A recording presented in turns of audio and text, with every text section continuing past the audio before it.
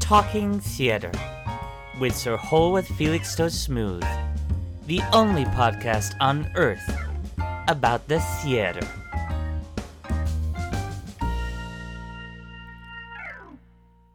Education is the most powerful weapon you can use to change the world. So said Nelson Mandela. But he never attended an early morning clowning workshop or a 45-minute Meisner mindfulness and meditation lecture from the drama school of befuddlement and bollocks. He never sat in the hot seat answering questions from the point of view of a tree, ran around the room as water, and then fire, and then air, or slept with his course leader Gary because of his impressive list of credits and contacts. Nelson would do well to see the so-called education in the hallowed halls of the UK's best and worst drama schools. Let him see them, and then we can talk. Because if you ask me, from his rather trite titbit, he knows fuck all. Also, clearly, the most powerful weapon you could use to change the world would be a nuclear bomb. Fire that into the Earth's core, and see what sort of change happens then, you idiot. Good day. My name is Holworth Felixstowe Smooth, and I'm an actor who needs no introduction. However, according to the good people of the podcasting world, we're under time this week, so let me start with an unnecessarily detailed introduction and say that, as well as being the host of this unbelievably accomplished podcast, Talking Theatre, the only podcast on earth about the theatre, you might like to also know that I'm 5'9", with a slim build. I wear a size 8 brogue and 9 tennis shoe. I find the extra room helps with a cross-court slice. And I'm a paid-up Bab, or born-again Buddhist. In terms of my hobbies, I play tennis, and I enjoy attending functions where I wear my brogues. Now, I have 3 children, Godber, Florence, and Wexley, who I adore, and who adore me no matter what they protest. They love me, I know they do. Definitely. I live in a large and impressive detached house with windows and a roof, in a cul-de-sac, which, for the benefit of the descamisados out there, is a street-top passage closed at one end, something you won't be familiar with, I'm sure. Council estates tend to be designed with lots of exits and entrances in order to allow the police, ambulance, fire and social services regular and easy access, and thank God they do. I have a pet iguana, as you may remember from episode 3, Keith, who is just one of a plethora of animals I have at my home in what is affectionately known by my family and friends and nosy neighbours as the Smooth Menagerie. We've 15 bull toads, 3 woodland badgers, 25 water rats, 2 Bengal ferrets, a shard of horse beetles, a hairy goat, and 43 albino red-billed horn monkeys, all of whom enjoy a rich diet of roast dinner on a Sunday, pig feed and Sainsbury's reduced meat packets Monday through Friday, and Saturday is a fast day. In my professional life, I've been compared to many of the greats, by the greats, because I am great, and that sounds a touch arrogant, I know, but arrogance would suggest a degree of delusion to the former statement, which, in this instance, obviously doesn't apply. I'm so great. If your mind is still unsure, now, go directly to the BBC iPlayer and watch any episode of EastEnders. Oh, you won't find me in there, and rightly so. It's a dreadful business. I say, judge me not by what I have done, but what I have refused to do. Or would refuse to do should they ever ask me. But there is something to be said for mucking in and helping to improve a show. That's also true, So as I say, EastEnders producers, if you are listening, I'd love to be in your little show. What else to tell you? Well, I have a lovely shock of white hair that I treat regularly with Wash and Go, and I'm a practising homosexual. In fact, I'm really rather good at it. So that's me. As Fern Britton once slurred to me through her noshing of a pork pie, "You know what you are, Holworth? You're like a mature Philip Schofield. Kiss me." I like Phil. I don't care what anybody who works on This Morning says about him. And I suppose in many ways Sambuca and Pig-filled Fern was right. We are similar. Although when I played Joseph in the 1989 revival of Andrew Webber's musical Bible Romp, I had the good graces to sing it in tune. There is that difference. Bless him. I texted Philip in the interval of his opening night and pleaded with him to at least make the decision to either speak at all or shout at all, but to please stop modulating between the two, as it was causing all the primary school children to cry and vomit. I said to him, well, actually, I shouted it at him from the stalls, "It's not hard, Philip, dear boy. There's only one tune in the whole bloody show." Perhaps Schofield should have gone to a drama school and actually trained. Some might even argue that such a drastic measure may still be necessary when they see him fumbling through the auto cue or segueing to the wrong camera feed. Indeed, he's prone to giving particularly bad performances when appearing to be interested in charity causes or challenging despised right-wing government ministers. Philly, we all know you like and support them, old fish. At least attempt a modicum of incredulity. Well, lucky for Phil and you little bubbles at home, we'll be getting into the philosophical arguments and more in today's episode, which is all about just that. Drama schooling. So, with only a minute to use up to get the right timing, I shall bring this introduction to a close by just saying, with great enthusiasm and boundless optimism, that we should get on with the show. That's the time. Brilliant. When I called Simon Charmer to get the lowdown, as the kids say, on the origins of drama school, I got a rather large and audible sigh, and the somewhat curt reply of, "God, I wish I'd never bloody gone into history," and I was shocked, to say the least. Apparently, Charmer is the go-to historian for celebrities, and although in the subject he is clearly a world leader, and has made a pretty penny out of it too, the incessant calls he receives night and daily about Tudor this, or Russian Revolution, or Crimean War that, have seriously made him consider either moving to Bangkok, Thailand, or throwing himself off the Tyne Bridge. He was obviously deeply depressed and sounded like he needed a friendly ear. Unfortunately, I didn't have the time for that, so I warned him that I was on a deadline, and I'd be forced to put the phone down and call David Starkey if he didn't give me a snappy rundown of how drama schools began. I've had Starkey on speed dial since 1998 when he asked me to be his sponsor.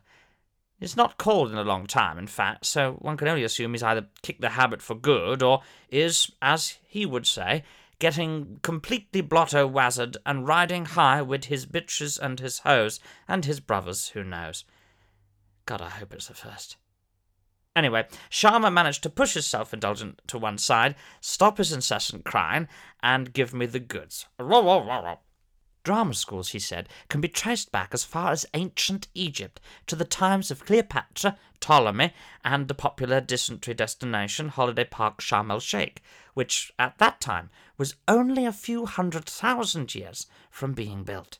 Amazing. We know of these early schools, Charmer insists, because during excavations of one of the pyramids, one of the big ones he thinks, the ruins of a mirrored wall was discovered. It was thought that perhaps the Egyptian overlords of the time were just a little bit pervy, perhaps mirroring a wall in the bedroom to get a good look at themselves pumping away. This theory seemed to hold up when the discovery of a large wooden beam across the mirror suggested something of the 50 Shades about it all, and Charmer admits even he became intoxicated with the idea of Egyptians tying themselves to the balustrade and watching themselves be horsewhipped by gold-panted buffmen. It wasn't until they dusted away some more of the sand and shit that they discovered pairs of sandals all lined up along the opposite side of the excavation. Whilst Charmer leapt to additional theories and evidence of an ancient sadomasochist foot fetish room, it was other, smarter, and less repressed historians who pieced it all together as that of an ancient rehearsal room in an ancient drama school. Archaeologists were stunned to make such a discovery, but were elated they now finally had evidence for what were once just theories. Now they could hold their heads up and say confidently, without ridicule, that indeed the earliest civilizations did take their footwear off to play stuck in the mud and or zip-zap boing. It was the Renaissance period which saw the next vital shift in drama school development, though, most notably in the attendees. In the Egyptian period, it had been slaves who would attend the early drama schools, taking time in their short break from torture to lightly do some hot seating and forum theatre.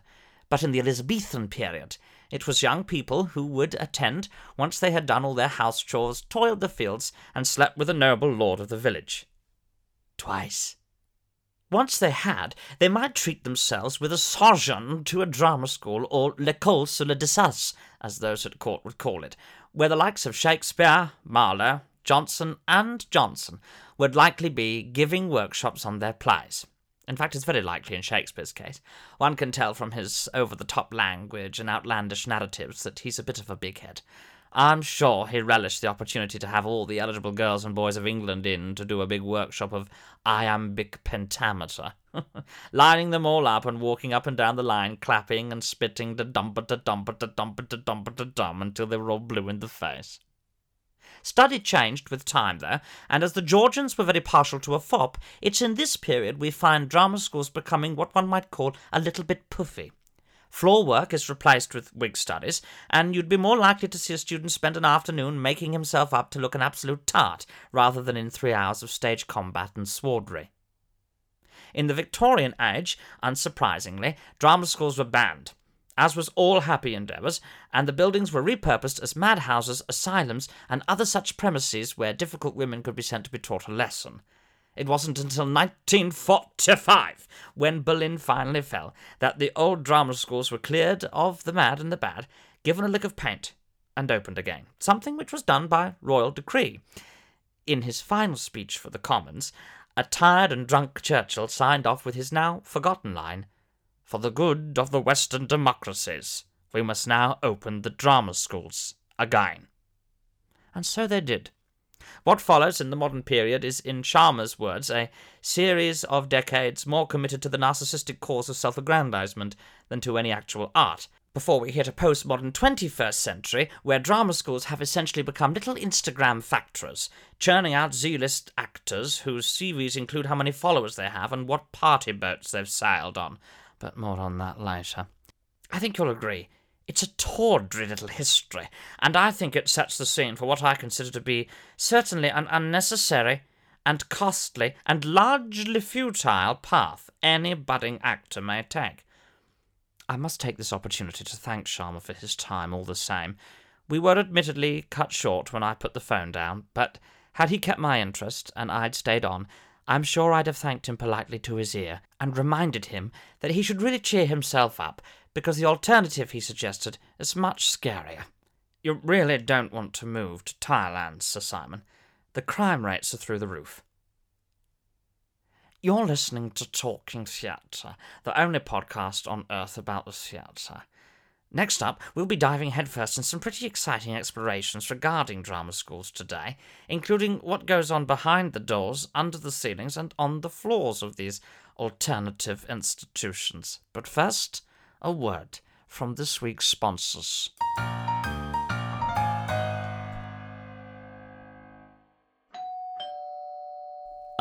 Stupid, why is there a duck in the toilet? How you doing? Hello? I don't think so. God, I've missed you guys. That's right. Your favorite 6 boomers are back. Netflix has recommissioned a new 13-episode series of the hit 90s classic, Mates. Join all your favorite characters, like Self-Loathing. I don't know how I got here, but I love everyone and I keep getting hurt. Highly Strung. Self-loathing? You can't touch that. I'm attractive. Sarcastic. Has anyone ever realized anything like ever? Needy. Sarcastic. You're not giving me enough attention. And stupid and female stupid. This cocktail tastes like bleach. I think it is bleach.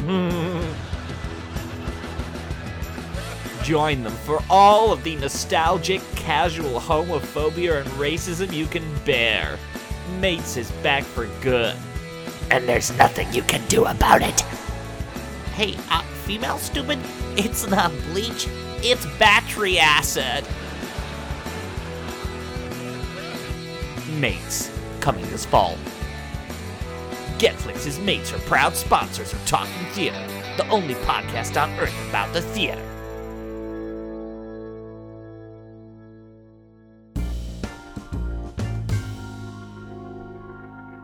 It's hard to describe the ethos of the drama school of today, but it's probably best to try before we get into the gritty nitty of its inner workings, or its ins and giblets, as I prefer to call it.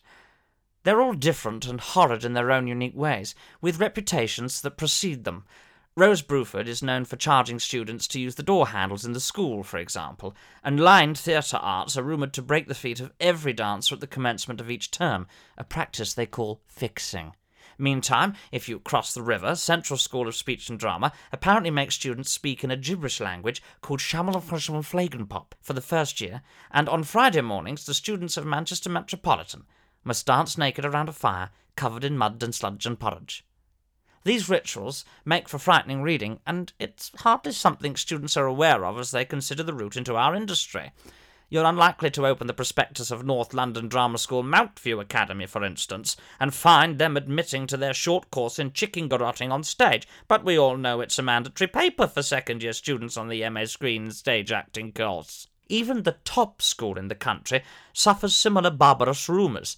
Francois Cankerfowl, the highly regarded stage manager, told me that the RADA was famous for cutting corners. Apparently, it was built on an old prison cesspit, which is why it always stank of feces, and why students affectionately referred to it as the Royal Academy of Dreadful Farts. I've always thought the putrid smell that wafts along its corridors were that of entitlement and nepotism, but then apparently it really is turds. As I said to Cankerfowl over a plate of duck pancakes, "It's perfectly plausible it's all of the above, Frankie," and we both threw our heads back and laughed knowingly at how posh and stupid those who attend the most famous drama school are. There is one word that comes to mind when thinking of the likes of RADA and Lambda and Lipper and RAM and PPA and the rest of them, and that word is acronym. Just when you thought these schools couldn't be more money-grabbing, you realise they're even trying to save money on the printing by abbreviating every which way but loose, or as they'd put it, EWWBL. Ooble. Perhaps it would be pertinent of me at this juncture to declare a conflict of interest. I know some of the murmurings on the Twitter and the Facebook, in anticipation of this episode, have suggested the only reason I dislike drama schools is because I auditioned for so many and didn't get into any. Well, I can tell you now, with confidence, that's complete bollocks. And if I get my hands on @Holworth is a liar and he knows it 2020, or @Talking Theatre's Lies 666, I'll wring their bloody necks like those poor chickens at Mountview. To say I didn't attend the RADA is to ignore the 2-week course I did there in August of 1964. The course entitled Audition Technique and Achieving a Place at the RADA was geared towards those who were considering applying, and I must confess, yes, I hold my hands up, that a young Holworth did set his sights on the best institution, their words, not mine, I think it's Pan's, and I took the course. Now, it's true that upon completion, and after several auditions, I didn't get onto the BA acting course. But it's like I said to the young girl who phoned me to inform me. I didn't want it anyway. I mean, I remember the exchange, well, as I recall, she apologised again, to which I said, "You wanted it. I didn't want it." Perplexed, she insisted she was merely a receptionist and that I didn't need to be rude, and I replied, again as you might expect, with, "I'm not rude. You're the rude one. You want to be on the course and you're the rude one, rudy lady." And after 10 minutes more of back and forth, she finally slammed the phone down. You heard right. Slammed. Now, I don't recall, but I'm sure in that moment I thought to myself, Holworth Felix de Smooth, do you really want to go to a place where the receptionists slam telephones down in such a dismissive and careless fashion? Don't they realise at the RADA that there are people in Africa who don't have phones? No, I knew it wasn't the place for me.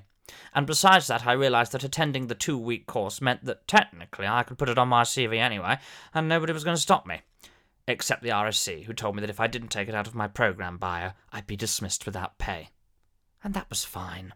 So, yes, it's true, I didn't go to drama school, and it's well documented that I think anyone who does go is a complete idiot with too much money on their hands, and a flagrant willingness to waste time when they could just as well be crawling around their living room pretending to be a squirrel, and that wouldn't cost £12,000 a year. Now, of course, we fuddy-duddies might seem old-fashioned because we actually believed in getting a job, paying our taxes, and achieving something in our early 20s rather than, I don't know, arsing about pretending physical theatre is a worthwhile form. I mean, come on, they make me laugh. They really make me laugh. For those who still wish to know what it's like, though, honestly, complete idiots, I have done the unthinkable and infiltrated a very well-known drama school for a day in order to bring you some of the horrors of which I warn. I called a school not 2 weeks ago, it was 3, and requested a day visit, saying very shrewdly, it must be said, that I was a German nun by the name of Sister Bratwurst, who was working for the government as an inspector of religious freedom. I would need access to a typical class from the start of the day to the end, as well as beer and sausage at any time I requested. To my surprise, they accepted, and after popping round to my friend Lenny to get his nun outfit from Halloween 2016, I began a transformation into the Bratwurst, and readied myself for the task ahead. What you are about to hear is quite horrid, I warn you. Those with a weak gag reflex might want to get the sink bowl at the ready. Side note, my lawyers inform me that in order to present this evidence without fear of being sued, I must present it in its entirety and read it verbatim, exactly as I wrote it on the day and the night. I would prefer to edit towards the end for reasons that will become apparent, but the law is the law, so instead I simply urge you to take note of the drama school's dark doings, and where necessary, ignore, let us say, my indiscretions. 4 a.m. Wake-up time. This involved the students waking up and immediately updating all of their social media with a new selfie and a caption which said what they were doing, how much they were looking forward to it, and how lucky they were to be there. 3 students broke their necks just craning their heads to the side to get the right angle for the selfie. An ambulance was called, but all 3 were pronounced dead at the scene. The warden's assistant told me this was very typical, and that it was fine because they'd simply replaced them with those on the waiting list by breakfast. I gave the sign of the cross, dipped with reverence, and floated onward. 4:15 to 4:30 a.m. Students get up and report at the end of their bunks in their dorms for morning breathing exercises, including breathing out and in, followed by standing meditation, which involves controlled breathing and lengthy counting. Following this was maternal quick breaths. Then lastly, 15 minutes of no breathing at all. Already I'm finding the task at hand overwhelming, and so sink one of the 10 alcoholic miniatures I've had Lenny sew into the lining of the cassock to calm my nerves. 4:30 to 5 a.m. Strip and shower time. The students strip down to the nuddy-wuddies and stand in tiled corners where they are washed by the matron with a large fire hose. Each student is gifted 1 soap bar and is told not to share. Any student caught sharing must freeze in tableau for the remainder of the day, depicting an extremely sorry person begging for forgiveness. They call it the submissive, and excessive blinking is counted as a misdemeanor. 5 to 6 a.m. Breakfast. Students begin the day with a meal of 1 multivitamin, water, and a half portion of the fruit of the day. Today is a Tuesday, which is Lime Day. Limes freely available, I pocket one, and in the loo sink 2 more Gordon's miniatures for Dutch courage. I'm going to need it for the morning's workshops to come. These people are animals. 6 to 8 a.m. Animal Studies Workshop. Having studied an animal in depth, spending a day at the zoo, students pick a beast and spend the entire hour acting as the said beast. The teacher refused to take questions at the end, especially when asked how it might be applied and whether they'd ever use it. Several students chose sloths just so they could sleep for an hour. I sink a miniature. 8 to 10 a.m. A memory recall workshop. Students are encouraged to share horrific stories about their lives in front of everyone else in the hope they may one day be able to use it to muster some tears as the princess in the pantomime. If a student has had a genuinely happy upbringing, they are encouraged to fabricate one and repeat it over and over until they believe it themselves and are a quivering wreck on the floor. Teachers insist this will be useful and will thank them in time, before throwing a small bottle on the floor which explodes with a bang and large gust of smoke, allowing the teacher to disappear. One student at the end comes up to me, clawing at my wimple, desperately asking me questions. I tell her to say her 3 Hail Marys, pray the Lord Jesus does not tarry, and to be assured many nuns have 5 o'clock shadow by 10 a.m. I'm shaken by the interaction, which was not unlike how a zombie grabs a normal person in those films where zombies grab normal people. I sink into an alcove en route to the next workshop, sinking 2 more limes with gin. Isn't gin lovely? I must drink it more. 10 a.m. to 12 p.m. A screaming workshop. Students screamed for 2 hours into each other's faces. I stood in the corner and had half a miniature every 20 minutes. The tired, gaunt, and haunted scream teacher joined me with her own miniatures and told me her story, which I shall remember for the rest of my days. The horror. Jesus H. Christ, the horror. Looking forward to lunch. 12 to 1 p.m. Lunch. Students are given their medication for the day and the other portion of the fruit of the day. After this, they may take yard time as long as they agree to continually walk and follow the commands of the on-duty teacher. If she claps, they must jump. If she claps twice, they must touch the ground. If she whistles, they must say hello and nod to the nearest person. And if she shouts worms, they must drop to the floor, wriggle and writhe around with their arms tight to their bodies, all the time groaning loudly, and they must do this for 20 seconds. Think I might have a migraine coming on, or perhaps some form of food poisoning. Can't think why else I'd feel lightheaded, slur my words, and want to dance all the time. 1 to 3 p.m. Dancey classy. Lovely students, all friends of mine. Get ready for a ballet class, but I suggest instead a good dance I learnt during my time in India in the Raj, and it goes down an absolute smash. Suggest we try it again later over some wine, to which the teacher shouts worms and all drop to the floor. I slip out to go to the Lulu, dancing all the way. I love dancing. I must do dancing more. 3 to 6 p.m. I take a wrong turn, completely by accident, get lost and find myself in a pub across the road. Oops. Shh. After a customary Guinness or 4, one must help local business, the receptionist sees me and fetches me back. I assure her I was serious about the inspection, I wasn't drunk, and that she must under no circumstances call the government and to please return me to the class, and that she has lovely hair, like a young Cher. I tell her that if she wanted to, she could probably cover her tits with it if she ever had her top blown off by a gusty wind. 6 to 8 p.m. Dinner it is. Yes, love it. Conversation is stilted. What language is this they are speaking? Me no understand. I like gin. Ask students over dessert if they have any of the sweet ganja, and they laugh. I'm a hit. Must tell Michael Billington. Write a text to him saying, proved you wrong. Only took 40 years, you fat bastard. You're ruined. Look up and Rudin's gone. Where am I? 9 to 10 p.m. Faculty meeting with a head. No remember any of it, but being sent to observe final part of the day, and then must leave the premises. Must leave the premises, the man said. Billington texts back, doesn't he? Holworth, go to bed. I laugh and falls over, and it hurt him my elbow. Ouch. Nasty floor. Bad floor. Bad. Kind nun helps me up, and I ask her, who laid this bloody floor? Her eyes glow red, and I scared. Run to the dorm. 11:13 p.m. I think it's dark and monster time. Bread time. Budents expect their spunk, while the matron motches. She's a horrid little woman with no teeth and a stinky bum.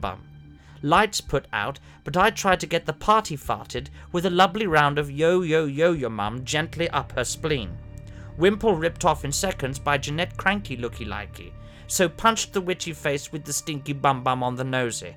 Manhandled out by naughty boy with lovely thighs. He's cheeky. A cheeky boy. Taxi home for Holworth. Kebabs are nice. And it ends there, with the line of the pen scrawled across the page, down to what looks like a condiment stain. I'm not proud of how that ends, but I think my central point about drama schools being weird and worthless stands. And you'll be glad to know that I called the school the next day to apologise and to say I was embarrassed, to say the least. I also called the emergency service to apologise, after calling them out at 4 a.m. and confessing to the murder of one sister Bratwurst. In fact, I had simply spilt tomato ketchup from my kebab on the fancy dress costume laid out on the carpet. I must have derobed as soon as I got in. The mind boggles. The only time I've been more embarrassed was when Peggy Ashcroft awkwardly took me aside to tell me I'd spent the entirety of my 5 years at the National Theatre calling Lord Olivier Barry rather than Larry. I always wondered why he hated me so much. Good grief. What a business. In 1992, Hugh Bonneville, the former contortionist-turned-acclaimed actor, challenged me to a duel over my position on drama schools. It seems his particular annoyance was not with my complaining, but my reluctance to suggest alternative routes for the young and the budding. Hugh, who has carried a gun since Christmas 1978, is not usually one to get into a bust-up with over such things, but I accepted his challenge because I know he always lists to the right on account of his glass eye. And so, after I dodged his bullet with a duck and a dive, I got him in the knee, taking him down, where I then ran quickly to bring him to heel, pistol whipping him and sitting on his chest. As we panted into each other's faces like two big Great Danes, I told him very frankly that I have and always will advocate for students training through the repertory theatre as an alternative, or better yet, sleeping their way to the top. He apologised, I accepted, and I took him for a mint Baileys. And that's the point, really. There are alternatives. Sure, if you want to spend all your parents' hard-earned money, or worse yet, borrow the taxes of shop workers and drainage cleaners who work 60 hours a week in order to buy a leotard, dance the pachanga, and find you, then by all means go to drama school. But if you're a good person, with talent, then seriously, don't bother your asshole. And so to correspondence. This week, Gregorio Fonzi, 17, from Swansea, has written in with a very curious question indeed. Hello, Gregorio. He writes, Dear Holworth, I'm a sixth former, soon to be a former sixth former, as I prepare to leave at the end of this school year. I love acting and am considering drama school and the industry as a whole, but one thing troubles me. I have been told by several agents, a casting director, and my own mother that I don't have a very attractive name, and that luckily my choice of industry is one that will allow me to change it. So my question is this. Do you think my name is as strange and macabre as my parents suggest? Is a stage name necessary? And what is the recipe for a good stage name? My thanks, and kindest regards, Gregorio. Oh, Gregorio. Oh, Mr. Fonzie, from Swansea. What can I say? Well, firstly, we do ask that patrons of the podcast submit only one question, and your flagrant disregard of that condition with your 3 questions is tantamount to impertinence. And, normally, I would rip up your letter to shreds, flush it down the toilet after relieving myself on it. But since I've dropped a couple of uppers this morning, which I'm feeling the benefit of now, I'll let it slide. So to your questions. First, let's deal with your name. I'm inclined to agree with your parents that it is weird and not just a little bit frightening. Oh, it tickles my intrigue and impresses itself on one's mind, don't get me wrong, but in the same way perhaps one remembers a serial killer's name or a sexually disgraced politician's. So unless you're happy to resign yourself to a life alone, with no friends but the people down the public house who are suspicious you might be on one of those government registers, I'd get down to the deed poll officers pronto. But that's your actual name, of course. Stage names are a different business altogether. Your second question, then, I'd have to say... No, I don't think a stage name is always necessary. But as you get older, you do realise that in life it can be very useful to have more than one name. Especially if, say, you were engaging in criminal activity, like, embezzling, stealing somebody's identity, or trying to get your mother to sign over a power of attorney to an impressive lawyer who looks a bit like you, except with glasses and a moustache. For the business, though, I think it very much depends on how recognisable your name is in the first place. I mean, they do say it can help to match a first name that has 2 syllables with a second name that has 1. So, say, Maggie Smith or Ian Glenn. And one must admit, Peter Hall, for instance. One must take on board some Trevor Nunn, even, thinking about it. Judi Dench, of course. Because the names themselves, on their own, they don't really have... Stephen Fry. They have no resonance without Zoe Ball. How could I forget Zoe Ball? How could you... One mustn't forget Zoe Ball. Names don't have more meaning because of the way they sound. But there is a music... Mama Cass, Donald Trump, Reggie Yates, for goodness sakes. To the names themselves, if you can, as I say, Candy Floss. If you can find a way to almost Chaka Khan, Brandy Snap. If you can fabricate the sound of an Indie Wicks for a Dumbledore, just through its if you can through its syllabic form, then more the better. Diana Ross, that's all of them. Then again, you may want to enter into what seems to be the new vogue, which is to combine an animal with a method of cooking it. One thinks of Bear Grylls. What's the name of that? That musician. Egg Boyle, and of course there's Horst Berger. 3 not unsuccessful people, it has to be said, though I think Horst Berger's programs are overrated, but that's just me. Whatever you choose, Gregoria, make it count. I do hope that helps. Gregorio Fonzi, 17er from a Swansea, if indeed that is your name by the time this goes out. God willing it isn't. To you I say, good day. Well, that's all we have time for today. Join me next time when we'll be talking about the theatre mob, or in other words, musicals, opera, and ballet. As always, I'll be asking the all-important questions like, why do people like musicals when they're so obviously nonsense? If ballet isn't poofy, then why do the men wear leotards? And is it polite to ask an opera singer to pay more of the bill because, in all fairness, they had 3 more courses than you? You've been listening to Talking Theatre, the only podcast on earth about the theatre. And so, to you I say, good day.